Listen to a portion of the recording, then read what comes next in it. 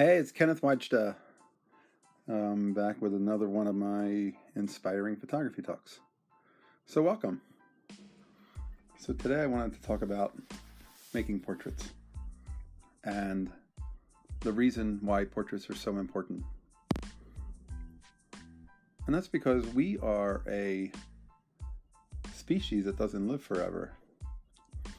And when young people want to find out a little bit about who their parents and grandparents were and great-grandparents, I think that they deserve to see something a little bit nicer and better quality than a phone snap. For one thing, most people do not look all that good photographed with a 28mm lens, which is what is common on an iPhone and most cell phones. And then if you add in the fact that most people are shooting with a wide-angle lens, they're not necessarily filling the frame and getting close-ups of their faces, so they're not really portraits. And if they do move in close and shoot a portrait with their wide-angle lens, it accentuates their nose, and it kind of looks like one of those hotel room peephole shots where their features are a little bit exaggerated.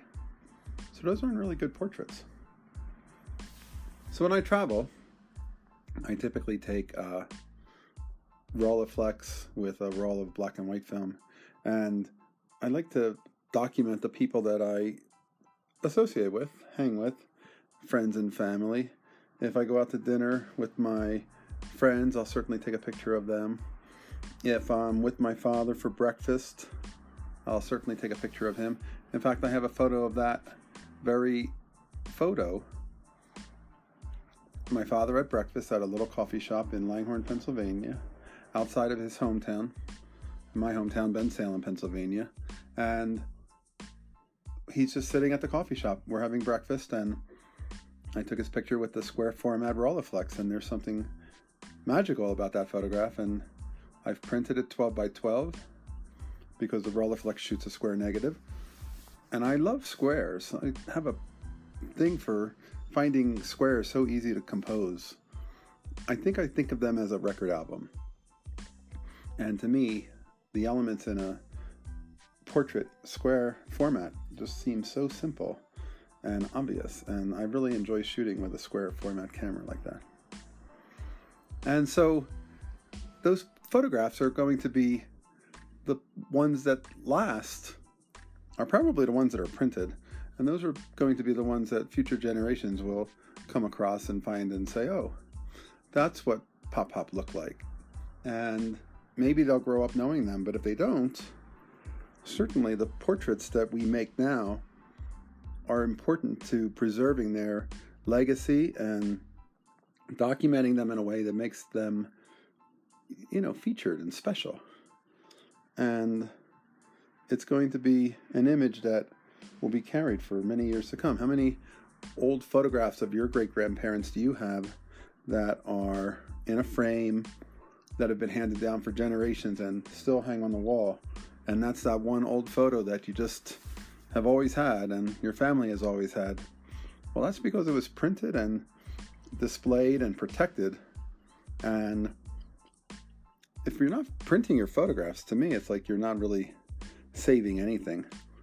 I almost feel like digital photography these days is almost like not photography in the sense of making photographs. It's more of memory keeping and showing and sharing our instant moment and then liking it and letting it disappear. It's almost like life memos as opposed to photographs. To me, photographs are printed and displayed. If you go to a National Gallery of Art or the National Portrait Gallery down in Washington, D.C., and you see a photography exhibit, they don't hand you an iPad to say swipe along. They show you photographs framed, mounted, and hung with beautiful light, and you really get a sense of what those photographs, who those people are, and the display is important. So I guess that's my thought on portraiture. Why portraiture is important, why we have to go beyond just the digital snaps, especially with the phone.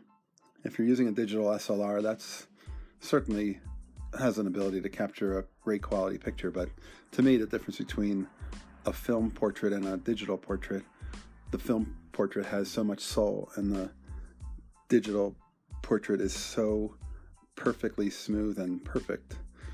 It's almost commercial. It's like so realistic, but I'm not sure it has anywhere near the soul of that black and white film portrait or color film. All right, that's today's photography talk.